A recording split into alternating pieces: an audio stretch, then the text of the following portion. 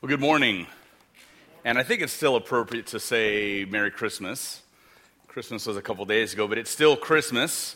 I mean, Christmas is officially over, or maybe it's technically over, but not officially over, or vice versa. I don't know. In my house, it won't end for another month or so, and it's been going on for several months now, but that's okay. Open your Bibles to Luke chapter 2. And we're talking this morning about, it's up on the screen. That's what we're talking about. Responding to Christmas. The last four Sundays, our Advent services, we've kind of got at the idea of Christmas from one direction or another. I think Craig Doctor talked a little bit about Jesus' ministry from Luke 4. Dr. Dan Doriani went through the statements why Jesus came. There are about a half a dozen statements where Jesus himself identifies why he came. And then I preached a couple Sundays ago the meaning of Jesus' birth. And then last Sunday was why the incarnation. And then on Thursday night we had a wonderful Christmas Eve service, and we kind of got at this idea of the meaning of Christmas a little deeper. So we're kind of getting at the same question from a bunch of different angles. And so now we're coming to this idea of, well, what do we do with Christmas? Right? So we've worked through the passages of Scripture. We've worked through the theology of the incarnation and the meaning of Jesus' birth. But now we're getting at a little bit, before we move on, the implications of Christmas, the implications of Christ's birth. So turn to Luke chapter 2, and beginning in the 9th verse, I'll read from the 9th to the 20th verse.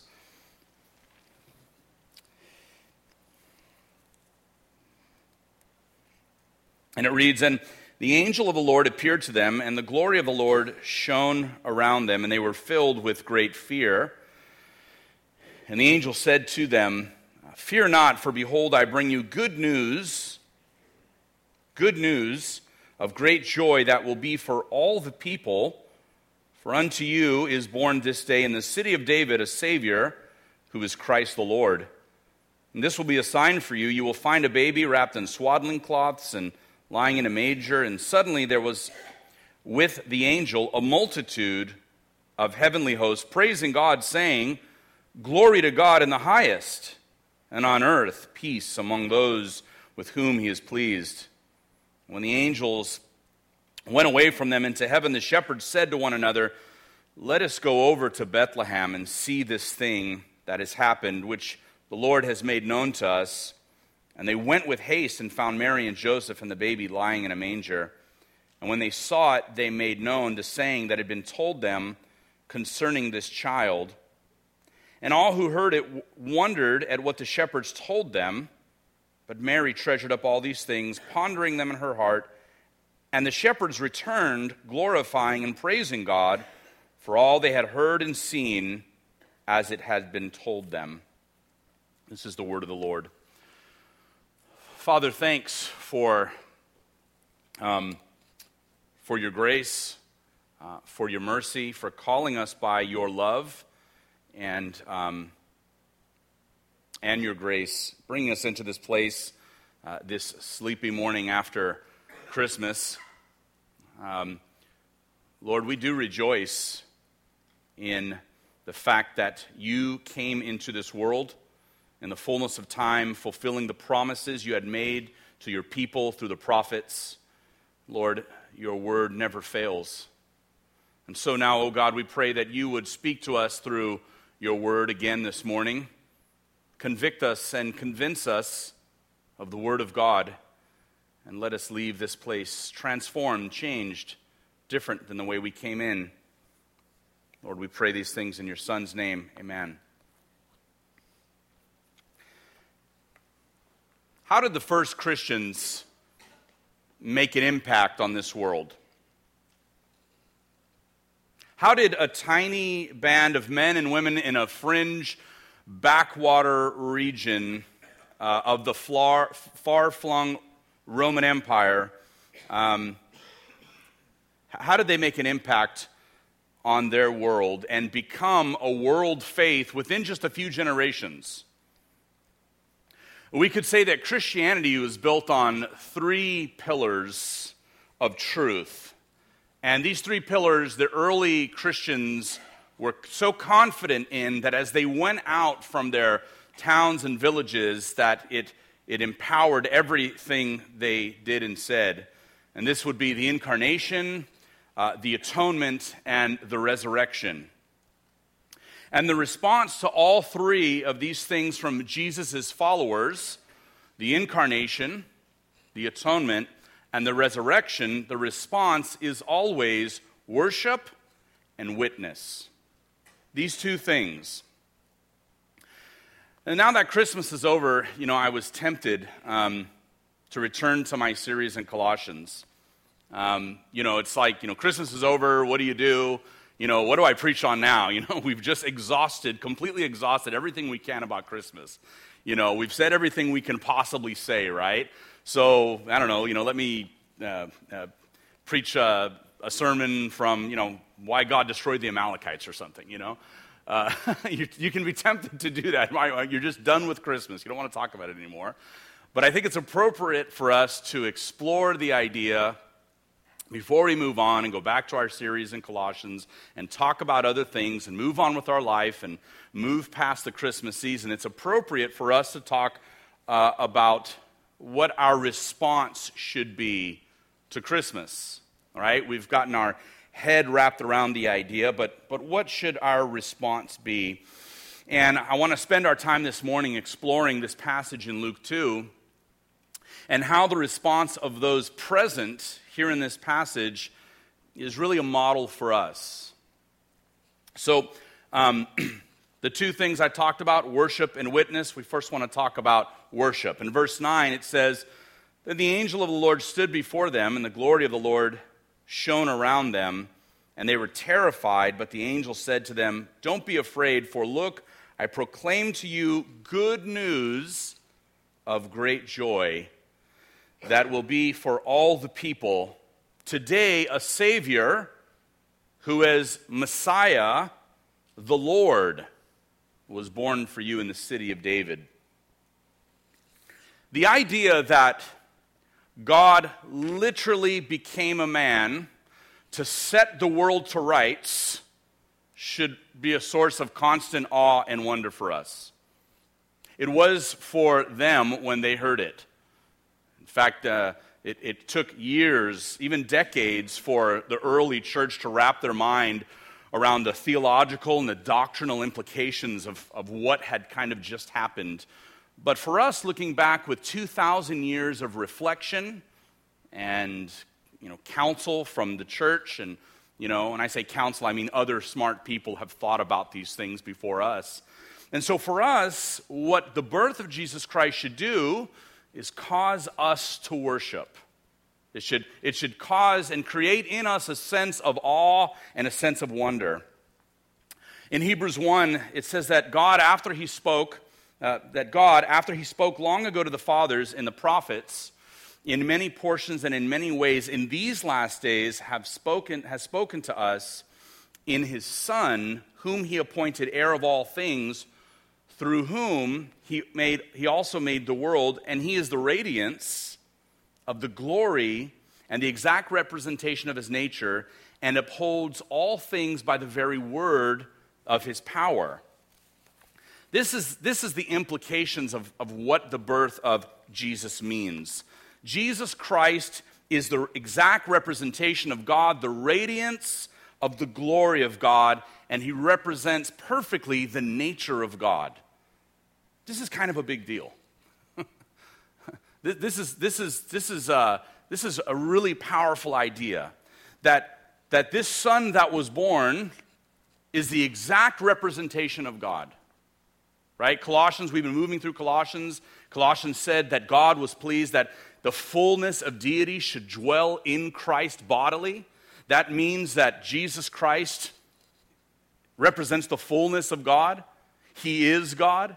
that all of the glory of the Godhead in heaven is represented in Jesus Christ. Jesus Christ reveals God to the world and humanity in a way that previously had not existed before then. That's what we have. And we take it for granted because it's kind of old now. I mean, 2,000 years isn't a brief period of time. And many of us have grown up in the church, and so these are just things that are kind of commonplace for us. I commented a few Sundays back about how the job of the preacher is not to make an ancient text relevant necessarily for our time. The Word of God is relevant. It's timeless. But it's always a challenge to take us back into the first century or back into the context and time of when the Bible was written. And so for us to glean the meaning of this, it's helpful for us to understand its impact and power. And the shepherds and those present are filled with an awesome sense of wonder that God has kept his promises. In the past, he had revealed himself with divine oracles and prophetic utterances, but Jesus reveals the Father in a way that nothing before was able to do because he is God. The Apostle John, contemplating the meaning of Christmas, said that Jesus is nothing less than the Word becoming flesh. That's what Jesus is. The Word became flesh, John 1:14. And so the question for us is this still good news for us? Is it good news for you? Not just on Christmas, but all year long. Is this still good news for you? It was good news for them. Is it still good news for us? Or is this just something that we do? It's just our tradition. We sing songs, we come to church, we wrap gifts, we say cute sayings like Jesus is the reason for the season. It's a good saying, it makes sense, it's true. But is this just something we do, or is this really good news for us? Does it animate us? Does it energize us? Does it empower our living, this knowledge? If you find yourself without something to worship God or something to really meditate or ponder, and that's what's happening here, is the shepherds and Mary, they're pondering this idea. It informs our worship. It fills us with a sense of joy and gratitude that Jesus is God with us. We talked a couple Sundays ago about the word Emmanuel, right? God being immanent with us. The second way we should respond to Christmas, or the second component of worship, besides pondering, is praise. In verse 13, suddenly there was a multitude of the heavenly hosts with the angel, praising God and saying, "Glory to God in the highest heaven, and peace on earth to people he favors." Part of worship is not just meditating. In fact, that's a part of it, right? We're not zombies walking around. God gave us a brain and our intellectual faculties for a reason, right? We comprehend these things, and it exalts our heart in a sense of worship. But if worship isn't embodied in praise, ultimately doesn't lead to praise, then there's something amiss, right? And so there's this sense of praise that when we're filled with worship, that we praise God, that there is a sense of gratitude and thanksgiving. I love the song, "Come Thou Long Expected Jesus." Born to set thy people free, from our fears and sins release us, let us find our rest in thee. Israel's strength and consolation, hope of all the earth thou art, dear desire of every nation, joy of every longing heart. That's kind of one thing we're really good at least, right? During the Christmas season, is the hymns embody a sense of praise. The Christmas hymns are beautiful. And they're meant to kind of draw us into this sense of praise to the Lord and focus us in on the meaning of Christmas in a really powerful way. I love, my personal favorite is "O Come Emmanuel," because it embodies what I believe is the crux of Jesus' coming, which is the deliverance of his people Israel, which also means the blessing of the entire world. But praise isn't supposed to stop after Christmas. My wife's good at this. She sings Christmas hymns all year long. And it draws us back into this idea of God coming into the world. So if all you're left with at the end of the day is, wrapping paper, it exhausts us, right? The Christmas season, it exhausts us. And if all you're left with, we should be refreshed by it. We should be refreshed by the Christmas season. But if all we're left with is kind of, a large credit card balance and wrapping paper, it's possible we've missed Christmas. We've responded the wrong way to it. It ought to fill us with praise. It ought to cause us to worship. And ultimately, that ought to give us great joy. Joy is strength. And it ought to give us a sense of great joy. So the first way we ought to respond is through worship, and that includes pondering and praising. But the second way we ought to respond to Christmas is with our witness, right? Worship and witness. Worship and witness. For those of you that like nutshelled ideas, there it is, all right? What is the Christian life in a nutshell? Worship and witness, okay? There you have it. That one's free. But the second thing is witness. And so Christmas should affect us in a way that causes us not only to worship, but to witness. In verse 15 it says, "When the angels had left them and returned to heaven, the shepherds said to one another, 'Let's go straight to Bethlehem and see what has happened, which the Lord has made known to us.' They hurried off and found both Mary and Joseph and the baby who was lying in the feeding trough. And after seeing them, they reported the message they were told about this child, and all who heard it were amazed at what the shepherds said to them." For the first century Jew, the idea that Israel's long-expected deliverer had come was incredibly good news. That phrase, good news, has been used repeatedly and so often that even the word gospel, which of course we know means good news, right? Good news, gospel means good news. We use it so frequently, and we use it to describe so many different things, right? This is gospel-centered, or it's a noun, an adjective, a verb. We use it in all these different ways that it's almost been kind of like divested of its meaning, because it means so many different things. But just to bring it back to our text this morning and the context of the first century, it literally was good news for a world that was kind of steeped in bad news, right? Caesar, as far as they knew, was really the reigning king of the world. Even if you're an Israelite and you're holding to the scriptures of the Hebrew Bible and the prophets, it's hard to keep your chin up, right? It'd be hard to keep your chin up. A tax just went out from Caesar, and guess who's enforcing the tax are other Jews who are kind of, they're kind of vassals of the empire. And so your nation is under oppression. There's all of these hopes and expectations. It's kind of a dark time. Your nation, which is supposed to be the nation of the one true God, has kind of been up against the ropes for centuries. And so good news is not really something they were used to hearing. It was a lot of bad news. It was kind of a dark cloud over Israel for centuries.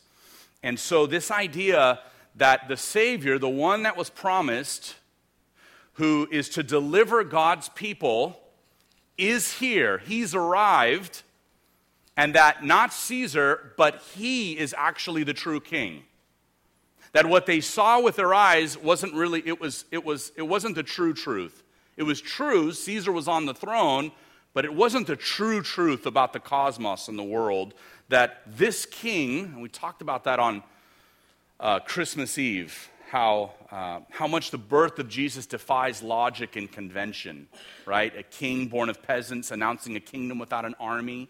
All of those things we discussed on Christmas Eve. And so this this knowledge and this truth that the Savior was born, the Savior of Israel, really is good news. That Caesar isn't Savior, like the coins said. Jesus is Savior. This child, and the angels proclaimed it, this child is the Savior. The shepherds, they responded by doing what? They told everyone. Sometimes critics of the Bible, they say that, listen, the New Testament was written at the very least decades after the historical events had happened. And so, and you've heard this, I know you've all heard this, we've all played the game telephone, right? You know? And they said, look, just tell a secret to 10 people in a room, and by the time it gets to the 10th person, it's completely mangled. You've heard this, have you heard this argument before?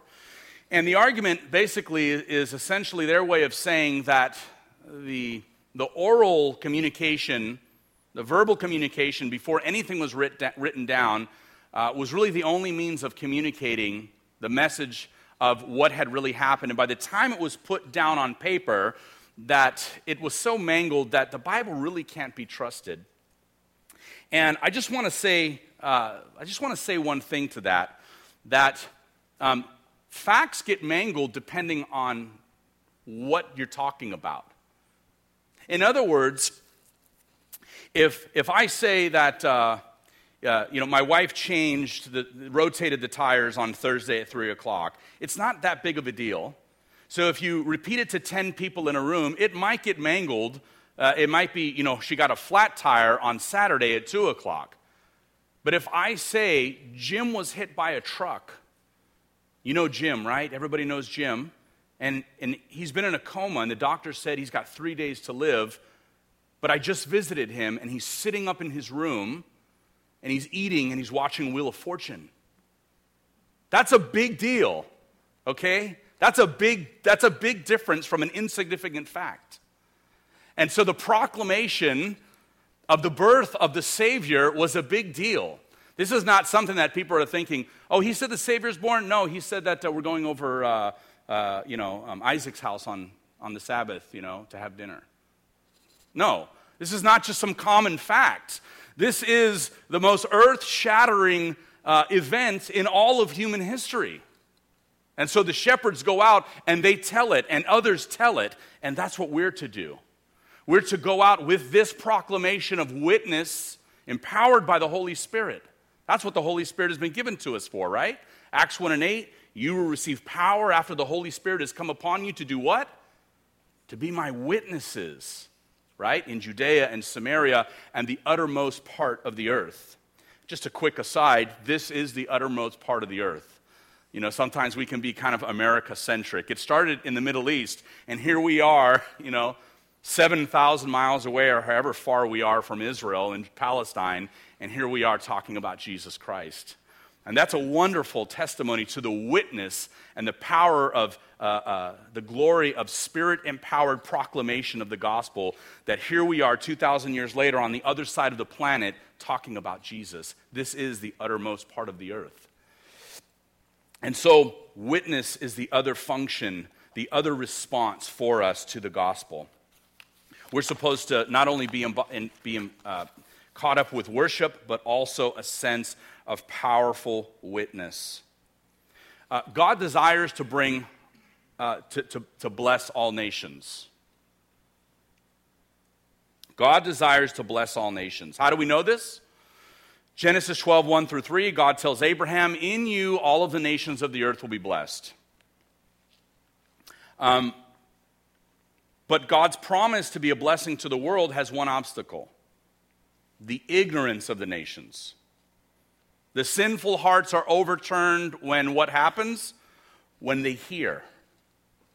So here's this promise to Abraham. He wants to be a blessing to all of the nations. Christ comes as the descendant of Abraham and David, right? And now there's this proclamation, the impetus for us to witness and to spread this word.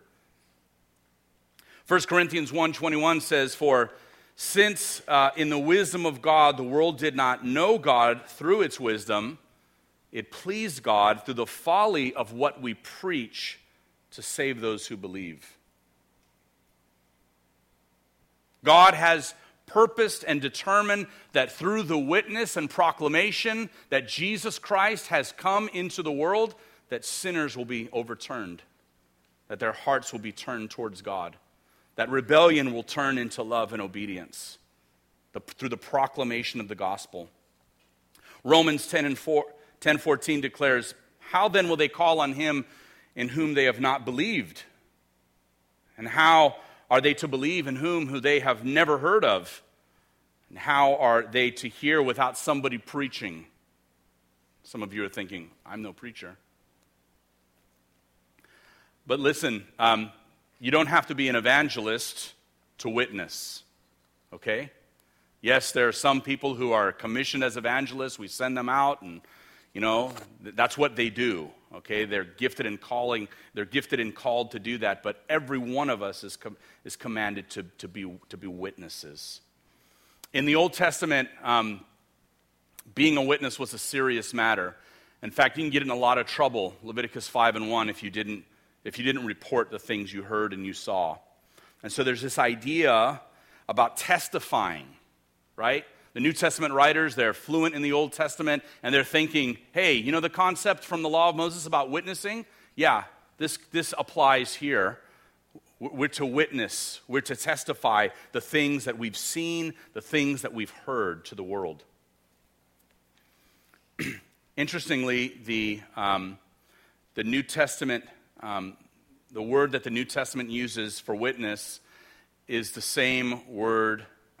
It's the Greek word martus. It's where we get the word martyr. The New Testament word for witness is the same word for martyr. That should say something to us. And maybe that's why we're reluctant to be witnesses.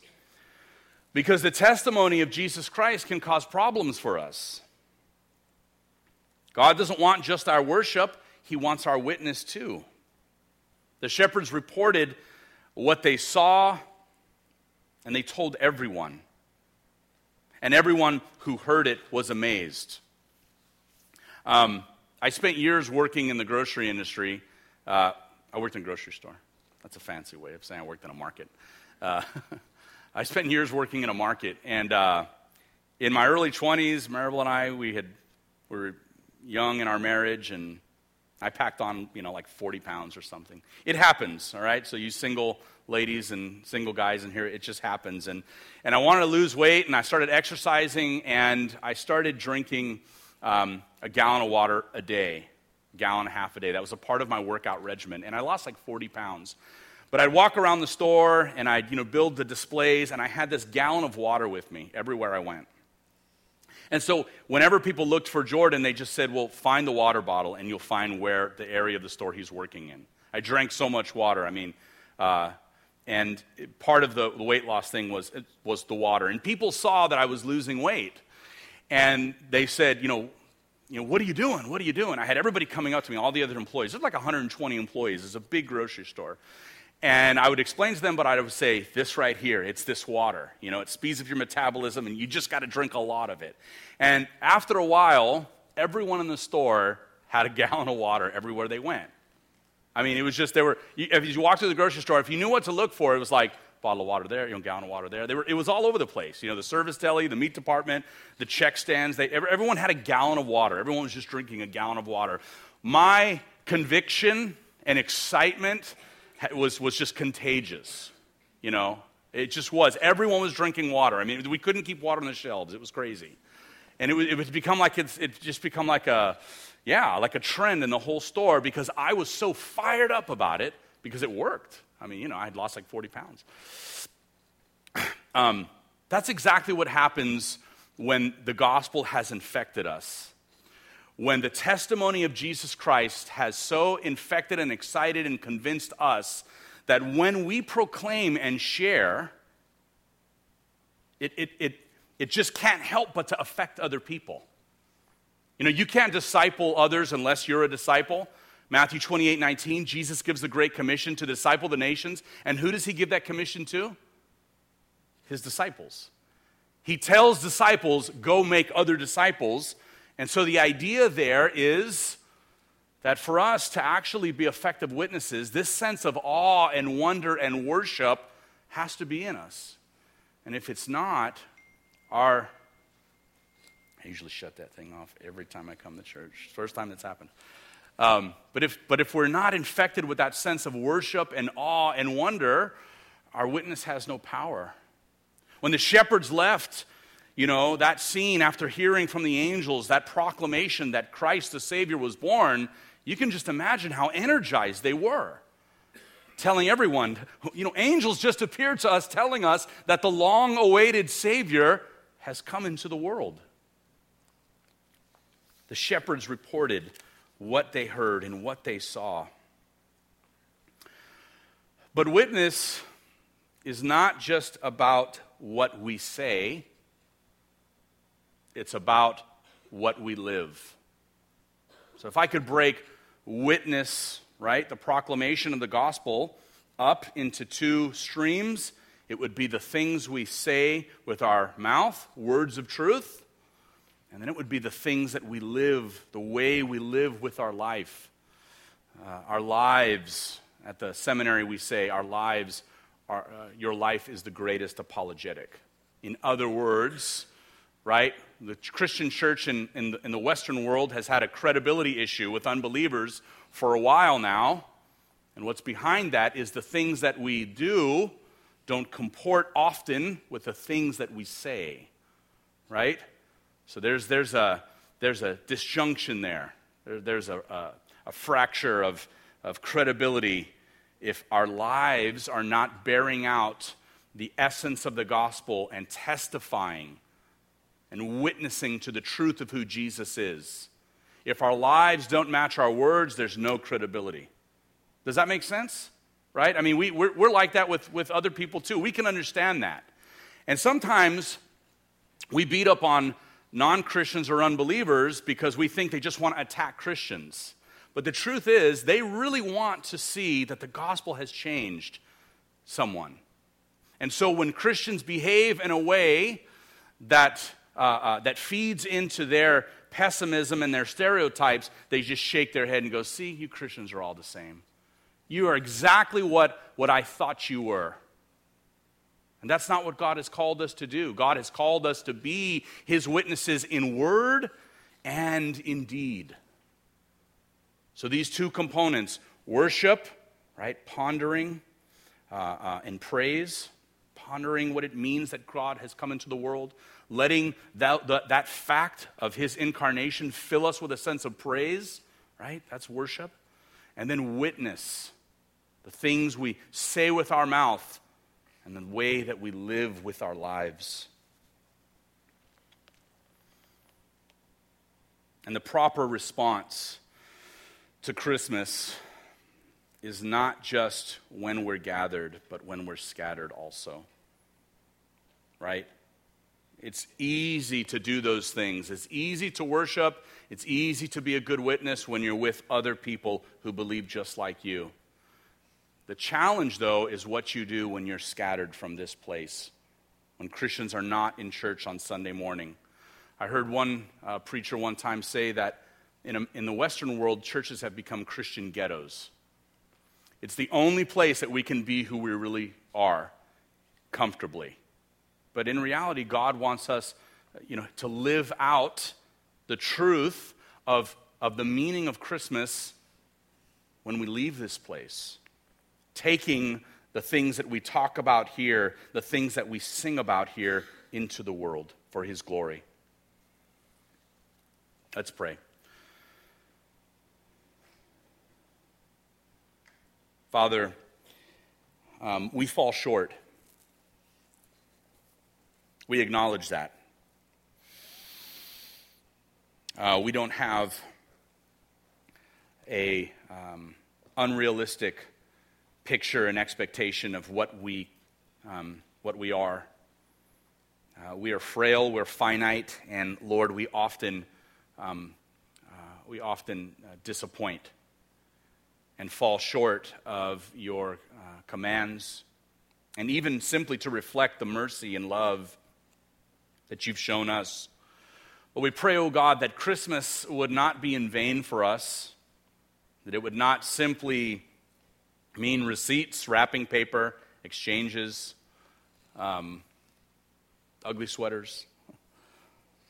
Lord, we pray, oh God, that we would embody this mandate to worship you, that the birth of Jesus Christ means that we would truly be in a sense of awe and wonder, and that, Lord God, that we would embody the witness of this truth, that we would live in such a way that we really believe what we read, what we preach, and what we talk about, Lord God, and that you would use us, Lord God, to grow your kingdom. You would use us to bring people to you and be a blessing to the nations, oh God. Lord, we thank you. In your Son's name we pray. Amen.